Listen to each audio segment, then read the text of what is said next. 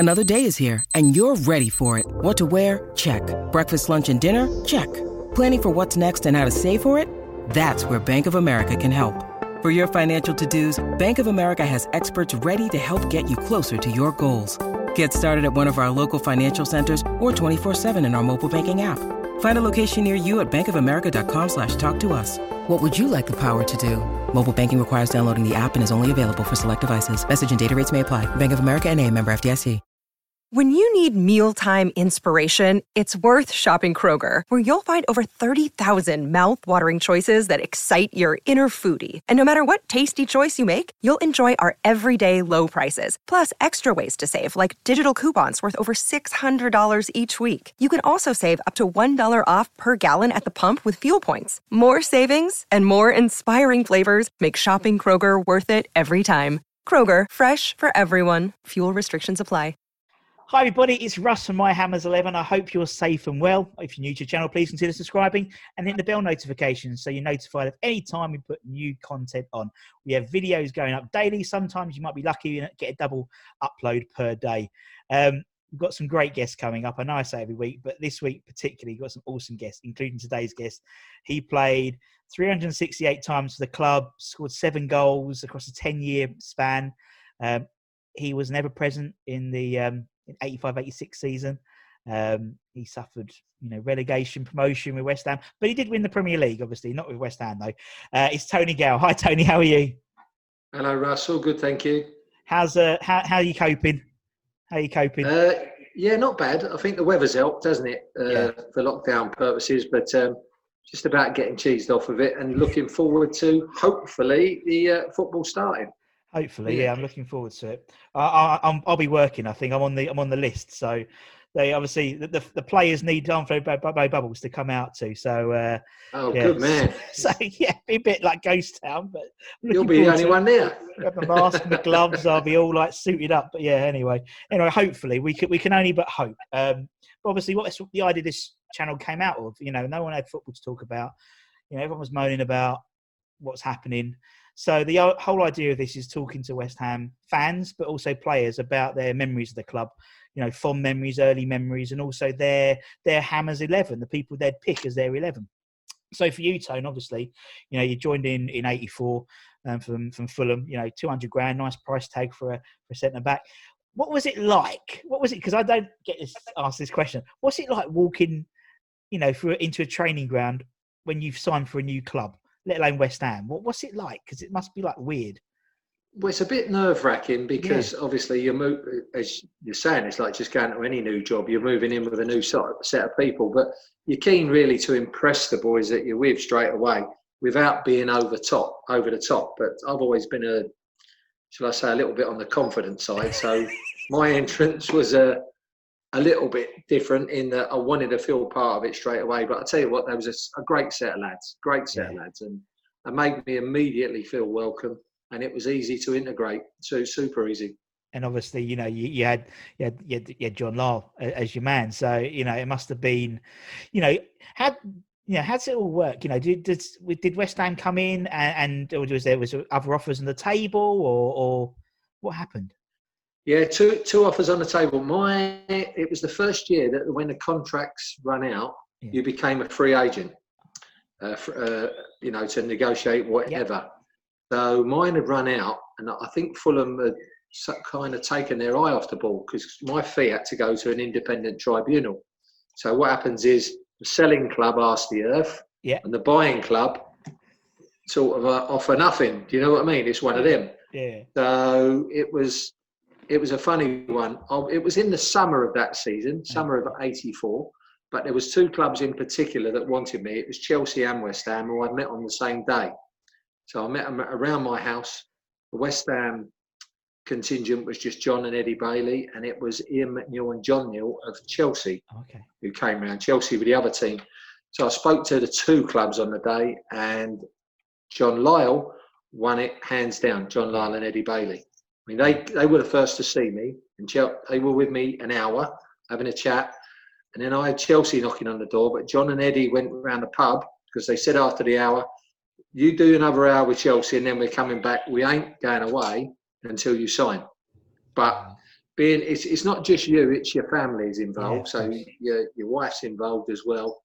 And although Chelsea was on my doorstep because I was a Fulham player, don't forget, I'm a West London lad, and I was a Chelsea supporter as a kid. Lost that, of course, when I signed for Fulham, but as a Chelsea supporter as a kid, you would think it would have been Chelsea, but no, John Lyle won the day for West Ham, and I've never regretted it. No, and the rest, as you said, was history, wasn't it? It's like then it was a 10-year career, 368 games. Obviously, throughout that, there's obviously peaks and troughs with how West Ham perform, as is always the way, just like bubbles. Yeah. What would you say was like your? I know it's really difficult to say, but like your career highlight. Like certain games or maybe goals which stick in your mind across that 10 years. Because so many games you played. Well, goals stick in your mind because I didn't get many. It's not like I'm Tony Cottee sitting here talking over 300 goals. It's me, Tony Gale, defender, talking over every one of me 7. So I'll go through all of them if you want, Russ. But no, the best goal was against Liverpool. We played them in the League Cup. They were flying high at the time. They were winning all competitions. We beat them 4-1 at home. And that was a wonderful 4 days because on the Saturday we went away to Millwall, who were our big, fearsome opponents, weren't they? And everybody said, you got to beat Millwall. Millwall Spurs it was at the time. Millwall were flying high as well. I don't know if you remember when they were in the first division. And we beat them in the league on the Saturday 1-0. So we beat Liverpool 4-1, beat them convincingly 4-1. And I scored a goal there, a free kick. I think I have scored better free kick goals, but because of the enormity of the game and the team that we were playing, I will pick that one. Yeah, exactly. And the best times, if you're talking about the times, would have to be, it was sort of the second season that I was there, 85, 86, when we went so close, but we didn't win the title. No, yeah. And as you said, we still, celebrate and talk about that time, how many years on, 20, 30 years on, and, that's the thing. You get, particularly, I was literally, I was only at 4 or 5 at that time, unfortunately. But obviously you hear so many stories about that team and how great that team was. And obviously, you were an ever-present in that team. That you and Alvin, formed this rock of a defence, which I don't think, arguably we've seen since, that sort of strong, pairing. We tend to have one auxiliary. Yeah, there's normally been one or another, hasn't there? But very rarely that you get a pairing. And the interesting thing about the season, Russ, was that I see a lot of Tony Cottee, a friend of mine. We worked together as well as being really good friends. And he said to me the other day something, because he's into his stats. Do you know that in that season we created 17 records for West Ham United, which still stand to this day? Doesn't surprise me. And I was like, well, how'd you make that out? Most home victories, most away victories, most consecutive wins, most goals scored by a striking partnership, goals conceded. He went on and on and on. Oh, there was 17 different records that we made that season, and it still hasn't been beaten to this day. It doesn't surprise me. It was such I'd love it. I'd love it to be beaten. Yeah, I know. Me too. Believe me, I'd love it. But it's just an enormous accolade. It's like when I was talking to David Cross the other day. He's the only West Ham player to have scored a hat trick in European competitions, and that, well, at least in a couple of seasons, unless there's a massive upturn in form in the next, when we get back and everyone else buggers off and everyone falls out of the Premier League, then maybe not for a couple of seasons. But I know David. He left before I came. Yeah, he did. He was a quality player, quality man as well. I got to add, and I'm sure you feel the same. But he scored 4 goals against Spurs as well. Yeah. Don't forget, he scored 4 goals in a game against Spurs. I mean, that's enough to put you in West Ham folklore, let alone like history or whatever. And no, Cross, he's a lovely guy. Yeah, no, he is. And as I said, I think that sort of period from sort of mid 70s to sort of the mid 80s, that was the heyday period for West Ham. In terms of success, FA Cup wins, the 85 stuff, 85, 86 seasons. It was like, and obviously European stuff. That was like, unfortunately, I came on the tail end of it, but it doesn't matter. I saw promotion. So I saw when we went, obviously, relegation and obviously, 91 and stuff, and the relegation and promotion. Yeah. That was sort of my era. So, I started, in a relegation battle. So, I sort of stood as we meant to, as we meant to carry on.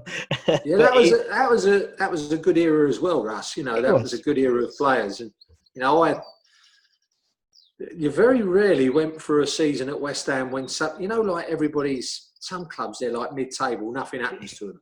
So in the 10 years that I was there, I had 2 promotions, 2 relegations, and the year that we nearly won the title. That's 5 of the seasons. The other 5 of the seasons, there was always something happening. Good cup runs, quarterfinals, semi-finals, whatever. Always something happening. And if there's always something happening, good or bad, that's when the fans love it, don't they? They absolutely love it. Not relegation. I know they didn't love relegation, but they love you to win a relegation fight. So exactly. And you know, for us, you know, we're quite used to that for the last few seasons. But you know, but we win them, so it's all right. And as you said, it's like that adulation when we'll win and Bournemouth will lose, and that will obviously carry on for the next couple of weeks, hopefully. Come mid-June. But as you said, that's being West Ham. You always have to have something going on, and when it's going on, whether it's positive or negative, the fans, you know, as you said, we're not a boring club, are we? We're not. There's always something going on. I think that's where the fans have been let down slightly. It's not just recent seasons, quite a few seasons where. You know, the club, okay, in the Premier League, but have a cup run. You know, don't just discard the cups. Don't just play your second team and then go, oh, well, they should have been good enough to beat this. You know, they've just shown me, though, that they can't contend with the other players. I've given them a chance. We don't want to hear all that flannel anymore. We want to hear, we're in the cup final, or we got to the semi-final, or we got to the quarterfinals. Not that keep getting knocked out to the lowly teams and not really bothering about the cup competitions. That's the one that gets my goat a bit. Yeah, you're right. I mean, you know, obviously we had 2006 where, you know, that was, you know, obviously we just gone up, and then we had 2006 and we had the car, and it's a day out, isn't it? And I think that's what West Ham fans, they love a day out. They love, you know, booking the limos, and they love, you know, putting the ribbons on the cars. And I always prefer. I think we had, was it 3 successive seasons? Yeah. Russ? I think we had 2 playoffs and a cup final, didn't we? I had the same car park space. I myself, as a fan, like you're saying, I didn't do the limo thing, but I mean, what a weekend it was up there in the Millennium Stadium. Absolutely wonderful place. Yeah, I had the same car park space for 3 years running, so it was quite fun. And yeah, you do that. Right by that hot dog stand. Right by that hot dog stand. Yeah, too fucking right. Don't tell my wife. But yeah, that's what I loved about Cardiff, though, because Cardiff was like, you know, it was a massive stadium in the middle of the town. So literally, obviously, they split the town in half, and you know, there was massive pub, and it was like a walking distance. Where Wembley, I find now, very like sterile. You know, Wembley Way, you have to get the train. You know, you go to Baker Street or you meet at Liverpool Street and then go off. Where Cardiff was like, I used to really enjoy going to Cardiff. Yeah, Wembley has got better. It's got that shopping centre there now. It's got more shops and more. Maybe outlets to, you know, have a drink in, like, you know, the big chain restaurant things, or used to. It's the lockdown things changed it a little bit now. But the Millennium, I loved the Millennium because, I mean, I called it Cardiff High Street. I don't know what the street was called right outside the stadium, but there was bars, there was restaurants, there was pubs, there was virtually everything.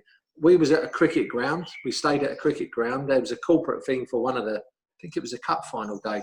Corporate thing there, but there was so many places to go, weren't there? Hotels, everybody would congregate around those hotels, and I never saw much trouble. I don't know if there was, but I never saw much trouble. Well, they split the city almost in half, didn't they? And I think that was just such a clever idea. So like you had the West Ham half and the Liverpool half, but I always remember my one sort of memory, apart from obviously the game. Of that 2006 was I was walking down Cardiff High Street, we'll call it, and there was a big Wetherspoons. It was like a 2-story Wetherspoons, like one massive window, and there was literally a bloke, a West Ham fan, you could tell he had a tattoo on his arse, literally pressed against the window at Wetherspoons in his mother. I was like, I just felt so warm, so warm.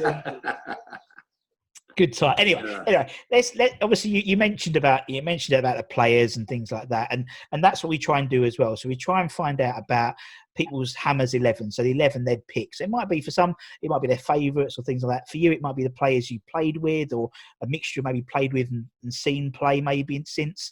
And it'd be great to sort of get that. We try and keep it to a 4-4-2. We've had about 110 different names appear since all the interviews. Obviously, a few are similar, and I'm sure a few will come up. But that's the thing. Obviously, you can play yourself, Tone. You don't have to worry. I'm not playing if I can't pick myself. It's my ball, Russ, isn't it? It's my ball. It's your ball, yeah. I mean, David Cross picked himself up front against Bob Robson.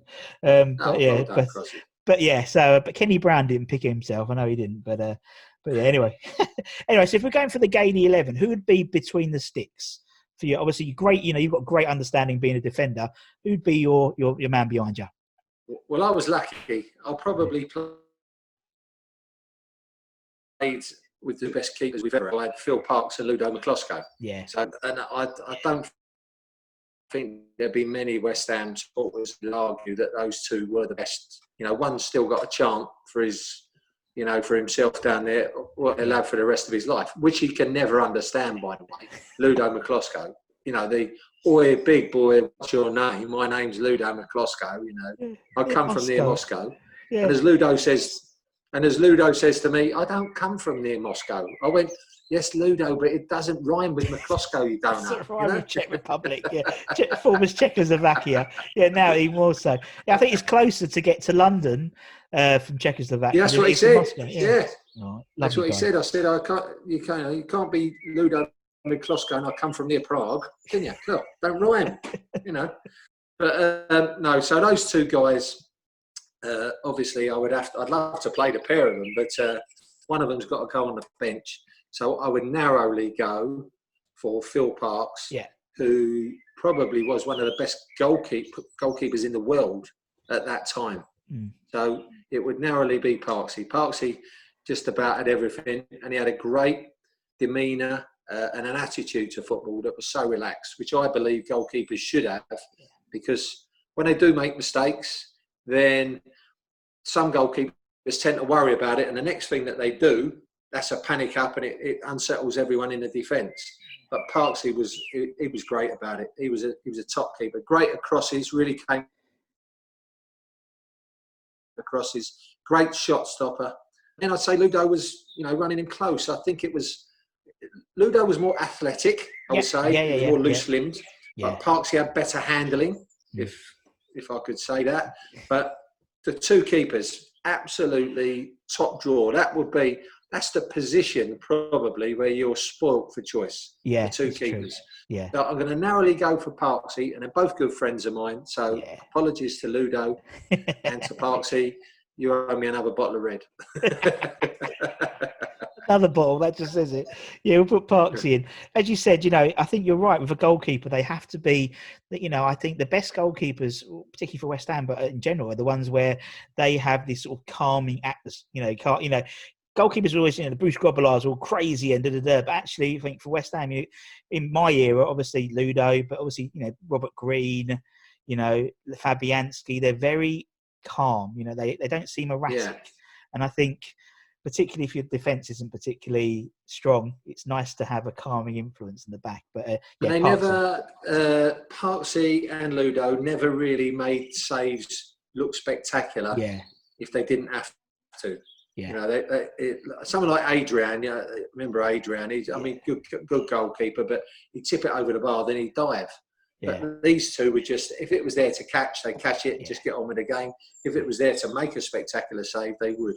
Exactly. But I tell you what, both really good guys as well. Yeah. So anyone who met either one of those two guys wouldn't be disappointed with them. They say never meet your heroes, but if those guys are your heroes, meet them. They won't let you down. Sounds great. Right, we'll put Parksy in. Nice shout. Okay, let's go for left back. Who do you have left back, Tony? Well, I'd have to go for Norm. You might not know who Norm is, but Norm was a character out of Cheers. He was the fat geezer who used to sit on the end of the bar, and that's who Julian Dix looked like when he first signed for us. And when they used to come in the bar in Cheers, they always used to go Norm, and he'd go like that, and hello. But that was Norm. That was Dixie. Didn't say a lot, super fella. Probably took a little bit of time to settle in. Probably got a little bit of time to understand the way we played, particularly people in front of him, because he had didn't have a bad time. He had either Alan Devonshire or Liam Brady at the time. So he had either one of those two. So Julian would get that left-back choice. The other left-backs I played with were good left-backs. Is Stevie Walford and Georgie Paris, really good left-backs. But Dixie was just a bit above those two. Yeah. He was a top player. Yeah, as you said, And Chris Hughton. I played with Chris Hughton. I forgot about Chris. He came to us on the end of his time from Spurs. He played in the FA Cup semi-final with us. So another one I'd have to mention. I have to keep mentioning all these boys. No, but it would be Norm. Yeah, Norm. Can I put their nicknames down instead of the fans have got to guess who it is? Okay, we'll do that. That's it. We'll put Norm in. What's Parksy? Is that what you call Phil? Well, unfortunately, yeah. Right, okay. We'll go left back, Norm. Okay, who's going to go right back then? Well, right back's going to go Tonka. Oh, yeah. So that's Ray Stewart. Yeah. Again, I had another choice of player I could have played there, but he played also, and I thought he ended up playing in a better position for himself. Stevie Potts played centre back, but Stevie was a good right back as well. But Tonka was a specialist right back, and added to that, which all West Ham fans know, he was a brilliant penalty taker. Same as Norm, actually. I think they'd be fighting over it. Who'd be taking over the penalties?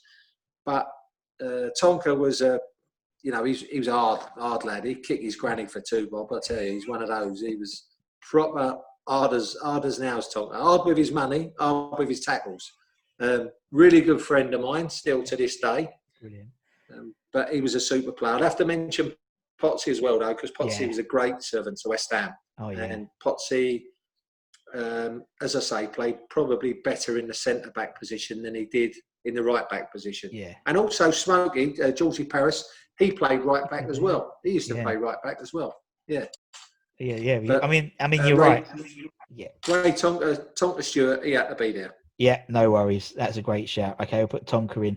Okay, let's go for centre backs. Are you putting yourself down as one, Tone, or are you going up front? Yes. I'm going to make myself captain as well, Russ. Captain, captain, Tony. I'm going to be on free. If you don't mind, I'm going to be on free kicks. I'm taking them over from Tonka and Dixie as well. Yeah. Yeah. And what else can I give myself?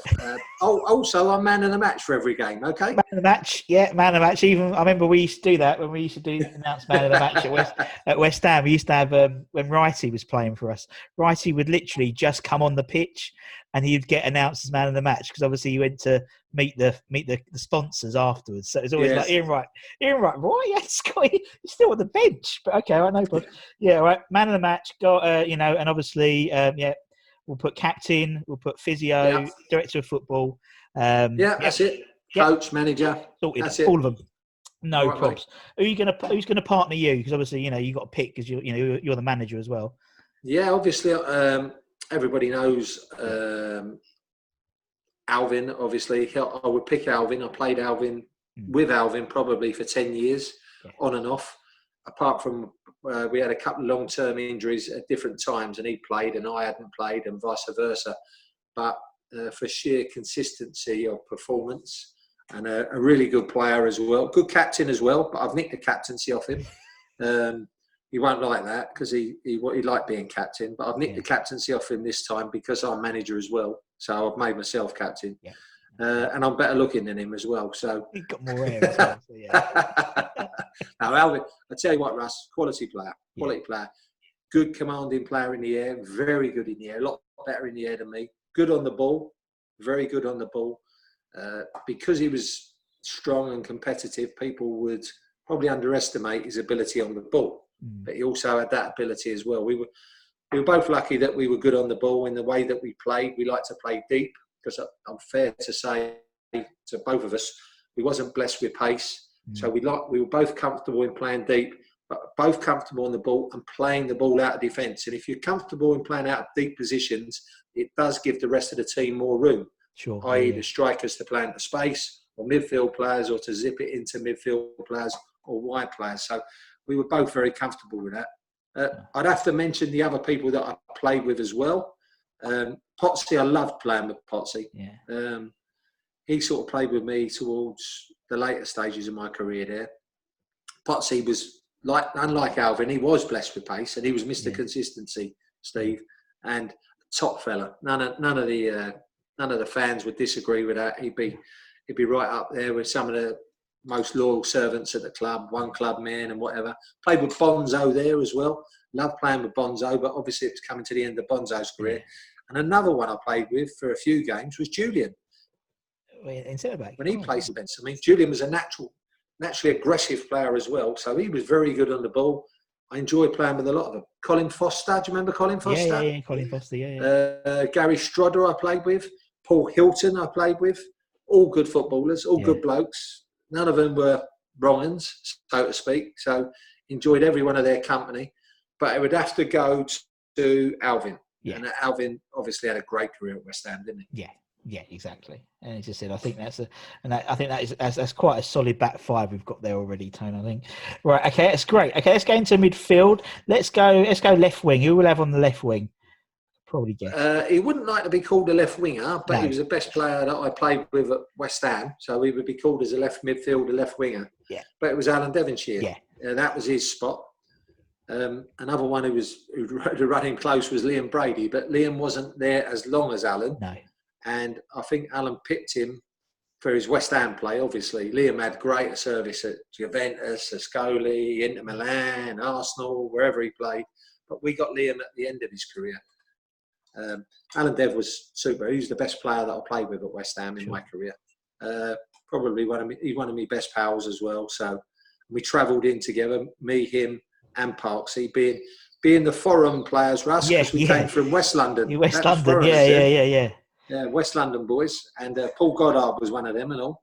But I'd have to say Alan Devonshire, hands down, Alan Devonshire. A guy who had a little spell out there, but he also played up front, I'd have to mention as well, was Stuart Slater. Sure, Stuart he should have stayed with us, and he went to Celtic. Yeah. If he'd have stayed with us, I think he'd have had an even better career.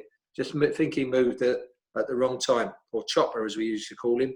And that was the fact that he never made a tackle, so we called him Chopper Slater. Yeah. So he played, he was on the left, but Dev, without a doubt, just beat players with ease, always accept the ball in difficult situations, didn't mind being kicked, would always double up with a fullback if the fullback was struggling against his winger. Just quality all round, and a quality bloke as well. Brilliant. Yeah, fantastic. I don't think anyone would disagree with that one, Tony. Right, okay, let's go to the other wing. So who will have on the right wing, right midfield, whatever you want to call it? Right wing, I had the choice of, I think it boiled down to sort of three. So it was Kevin Keane, who was excellent at our time and also went on to be coach at West Ham and other places as well. I'm not sure if he's back at West Ham again now, Kev. I think he might be back on the coaching staff. But Kevin Keane was there. Paul Allen, when I first came there, but Paul was only for a season and a half, and then he moved over with the enemy, which we joke about with him all the time. Paul Allen, he's a great geezer, as is Kev. He's a real nice fella. But it'd have to go to Mark Ward. Yeah. Mark Ward was in our 85-86 team. Again, a really good mate of mine. Little scouser, little scallywag as I call him, but a top player. He complimented the other side of Dev so much because he used to tuck in, Woody, if Dev got forward. Sure. And also, not being like Dev, he didn't go past players as easy with like a little jink or whatever, but he had blistering pace, did Mark. Little strong as well. And I'll tell you what, for a little right-sided midfield player, come winger, he was tough as old boots. He kicked the fullback as much as they kicked him. Yeah, he was no shirker, Woody. In my team, all day long. He was like, always moaning, always getting up, getting on with it, always arguing with the opposition. Yeah. Just that's all my constant memories of Mark. Still see him to this day. Don't live far away from me. So Mark Ward on the right. Lovely. Yeah, great shout. Great shout. And that's the thing, because obviously, I wasn't around to see really Dev and Mark Ward and people like that. And that's the whole, and I'm learning so much more West Ham history, so to speak, because all these stories that are coming up from you, and obviously Mark's appeared, Dev's appeared in loads of them, so it's really nice to hear all this stuff. Right, okay, so we'll put Wardy on the right. Let's go the centre midfield. So who are we going to have as your first centre midfielder then, Tony? Well, I've got to have two midfielders, and the first one, and then the next one was the hardest choice, but the first one would be Alan Dickens. Yeah. Now, most West Ham fans would go, "Oh, Alan Dickens, what?" But he came through the youth team. He had a great upbringing. Come up alongside Tony Cotty, and other players that come through the youth team in that time. And the academy was, regularly churning them out. Yeah. Later days it was Potsy, Ince, Kevin Keane, all good players, all Premier League players. Yeah. Or First Division as it was called then. Yeah. But Alan Dickens was silky smooth, took over from Trevor Brooking, unfortunately gave him the new mantle of the new Trevor Brooking, moved to Chelsea. Again, if he'd have stayed, it would have been a lot better for him. But in 85, 86, he nearly played every game, same as me. Top player, what a touch. He had a beautiful touch. Not just a beautiful touch, he was good in the air, and he had a great tackle. He had that, what I called the Peter Beardsley tackle at the time. When they slide and they scoop it back. Scoop it back, yeah. Sliding tackle, where it was like a hook tackle. Dicko was brilliant, absolutely brilliant. He burst into the box late, but when you had to defend and just sit there, he'd do that as well. Alan Dickens all day long.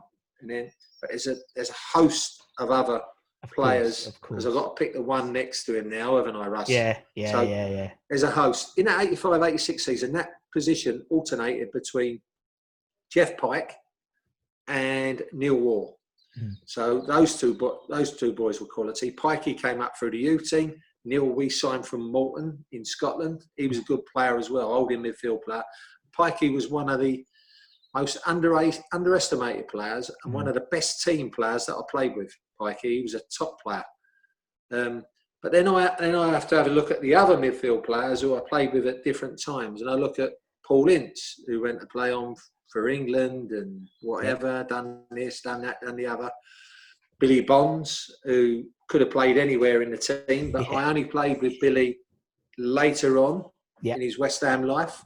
So I'm trying to think who I would pick. So it would be between Bonzo, Ince, who was a kid coming through, and the last one I think you mentioned before, Ian Bishop. Yeah, Bishop. So to say who had their best time with me then, and I played more games with, and had a bit of consistency to his game as well, it would be Ian Bishop. Yeah. Paul Ince ended up the best player out of the three of them, hands down.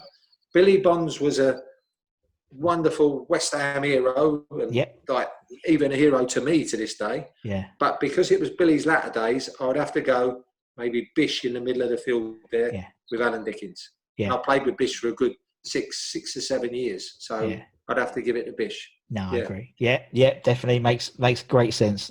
And as you said, he was. I think somewhat Bish was a bit more ahead of his time, really, because he's a type of midfielder that occurs quite regularly in the Premier League now. It's all stylish. He was. He's got a good range of passing on him. He'd be great in today's football. Yeah, the pitches are not as bad as they were then. The balls are obviously lighter, and he could pass. He could pass for fun, and he could spot a pass as well. Yeah, really good creative player. That's a great shout. Right, okay, put Bish. Now if he don't pick me in his team, I'm going to get the ump with him. Right, all right, okay, we'll put Bish in with an asterisk next to his name. Otherwise, Jeff Pike's in. Okay, right, we'll put Bish in. Right, who's going to go up front then, Tony? Who are we going to have up front? Well, it's quite easy, isn't it, really? My two pals. Yeah. Chalk and cheese as well. We got Tony. I've played with a lot of other strikers as well. Yeah. And all the quality strikers, I can mention them all, but it's just easy just to say Cotty and McAvenny, isn't it? Yeah. I mean, they were both different players. Tony, when he first came into the side, we thought was a little bit lazy. I still tell him to this day. But when he added a little bit of work rate to his game as well, and realised it was a bit of a team game as well as just scoring goals, he became so much more of a better player. Really terrific player. He had everything that you could want in a goal scorer in and around the area. Short backlift, just turn, get his shots away with either feet. Would look to get down the sides of central defenders all the time, and we had players who could pick the pass to get there. And eventually sort of was better in his link-up play when we played to feet as well, because all Tony wanted to do was get in the box, because he'll tell you 98% of his goals came in the box, and he came alive. But we did have to convince him that there should be another part of your game, that there was 10 other players there as well. We're not all there just to put a ball on a plate for you. He was top quality, Tone. Really, Russ, a crisp striker of a ball. Sure. Never any of those side foot finishes or anything like that. just whoosh, straight through the ball. Really good strike with the ball. And his strike partner, of course, we nearly share the same, we're exactly the same age, apart from 2 days, me and Frank. Oh. We both celebrate them in different fashions. He still goes to Stringfellows, and I have a cup of cocoa. Yeah. No. What, Frank could go down as probably legendary status, same as Tony really as well, but for different reasons. But they complemented each other so well. But Frank was not so big in stature, but he really did put himself about against centre-backs. And if they wanted to have a little, elbow and a bump and a bruise, he was up for that. He had the old jock in him came out. He was a little bit fiery. He was one of our fiery ones, him and Waldy. Yeah. Probably start all the fights on the football pitch, those two. Still start fights now, the pair of them. No, he's got a bit more laid back now, Frank. But he is, again, a good finisher. Yeah. Had that bit of pace to get behind people, better in the air than what people thought he was as well. So he had a good all-round game. What he did better than Tony was run the channels, but Tony was a better finisher, I would say. Yeah. But he did run the channels and worked harder than Tony, and that was a natural thing in his game, which Tony, watching Frank and playing with Frank, got a little bit to his game as well. So I believe they really complemented each other. Yeah. They're still great friends. We're all great friends. Yeah. But they're still great friends to this day. And I don't think that'll happen now with players. Yeah. They'll all be ringing each other up 30, 40 years on down the line and still going out with each other with their missus and on their own for a drink. Yeah. But that's what the team was like then, Russ. It was terrific. No, exactly. And I think also like partnership wise, you don't get that really as much now. Like, like a partnership, you get a trio. So you'll get like, Firmino, Salah and Mane. But, particularly West Ham, we haven't had that sort of partnership, we chop and change. And I think, Well, those boys were so good then in those days. And our formation constantly changed, although it was, you've put it down as a 4-4-2, and it looks a 4-4-2 on paper. Yeah. Really, if we were struggling in the game, Frank would drop deep. He would play just in front of the two central midfield players. Tony play high, and then Alan and Mark would push on a little bit to stop the fullbacks coming out. Yeah. So it kind of changed to a 4-3-3. Yeah. And then within a framework of a game, if things weren't working, we'd tighten the midfield up and we'd become a diamond and play the two up front. But it was all down to common sense and the call of the players on the pitch, as well as obviously John on the touchline. Yeah. It was more or less a 4-4-2, but we never didn't have the bottle to change it if we needed to change it. If we were having problems in a particular position, it weren't, let him get on with it. He can cope. No, we got our help our man over there. He's struggling today. So we just adjust and adjust accordingly to help the team. That's what it was all about. No, I get it totally. And as I said, it's lovely, and it's lovely that you guys are all still mates and still, as you said, I don't think that happens so much in football now. I think people move so much and, move to different countries and stuff like that. I mean, even, when Brady went, Celtics and Slater went to Celtic, it's only Scotland, it's not like they're flying, now they're flying to China or whatever, you know what I mean? Exactly, and it's not just the 85, 86 team that stays together. When Bish comes over and Trevor Morley comes over, I still see them. I see Jimmy Quinn, Alan McKnight, all the boys, So all the players of that era, they're all in touch. Kenny Brown, who you spoke about earlier, Kenny Brown Jr. Although I didn't play with Kenny Brown Sr., he was obviously a long time before me, you still see these guys and you still recognise these guys like they recognise us as West Ham players. Yeah. Whether that happens in the future, I'm not so sure. Because players, if they've been at a club 3 years, it's a long time. I'm not talking about the Mark Nobles of this world, who's done terrific for us, but mostly, 3 years is a long time.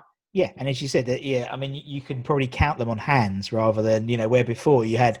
You was there for 10 years, and lots of players were there for a long time, and had testimonials and stuff like that. You don't get that anymore now. You don't get. That's a real good point. That's a real good point, Russ. Because when I was playing, I had a testimonial, but there was 11 testimonial years in succession. That means 11 players played 10 years or more for the football club. Crazy. It was like every year, there was a lot of functions to go to, wasn't it? A lot of drinking. But there was 11 successive testimonial years. I can't remember them all, but it was Phil Parks, myself, Alvin, Ray Stewart, Stevie Potts, Georgie Parrish, Paul Hilton. I've named quite a few there, but there was 11. Jeff Pike. Wow. But it was 11 on the spin. And it was like, God, blimey. That's what loyalty was in those days, wasn't it? Yeah, you don't get that. To be fair, you got loyalty back from the football club because the testimonial year was the year that you were supposed to get your little bit of bonus. Yeah. And yours was against the Republic of Ireland, wasn't it? Republic of Ireland team, wasn't it? Yes, yeah. Mine was against the Republic. It was a day after we played Southampton and stayed up. We drew 3-3 against them on a Saturday. So like 34,000 on the Saturday, and then I only got 8.5. But that's no reflection on the West Ham crowd. No. If that had been played on a Wednesday, there would have probably been 30,000 there as well because they were that loyal. But to ask supporters to come 2 days in succession to the same ground was hard. That's where that's where it was wrong. Kind of got a little bit stitched up in that respect, but that's all gone now anyway. Yeah. But anyway, it's only money, Russ. It's only money. It's only money. You know, you can't spend it. Can't spend it now, can we? At the moment, you know. She's finding ways. Yeah, my wife is finding ways as well, let's be honest. Is that a delivery, man? Is that a delivery man? I've just had a delivery. Funny, I've had 2 since I've had this call here. Just goes on to say, no, but we're selling stuff as well. All my daughter, you know, because now you've got time to do stuff. You know, we're taking all the boxes down and going through the clothes and, you know, which is like... Have a sort out, Have a proper sort out, Is that they're worried about... Declutter, indeed. They're worried about the charity shops, aren't they? Because as soon as they open, they're going to get like skip loads of clothes coming in. It's going to be an absolute nightmare for Oxfam and Sue Ryder and Art Foundation. Tone, it's been absolutely brilliant. I've really enjoyed chatting to you. I really appreciate you taking the time. We've got a lovely team there, and obviously, stay. Hopefully, a few weeks' time, the old Premier League will be back and be able to watch it on BBC or Amazon or whatever it's going to be on. It's going to be I hope so, quite mate. interesting. No, Sky. Don't forget Sky. Sorry, and Sky Sports. I am probably Sky Sports' biggest subscriber anyway. So and obviously, but obviously, thank you to everyone for watching as well. You know, it's been really nice. Obviously, like, share, subscribe, comment. We've got loads more. And until next time, guys, take care and stay safe, everybody. For me and Tone. See you. Thanks, Russ. Cheers. Sports Social Podcast Network.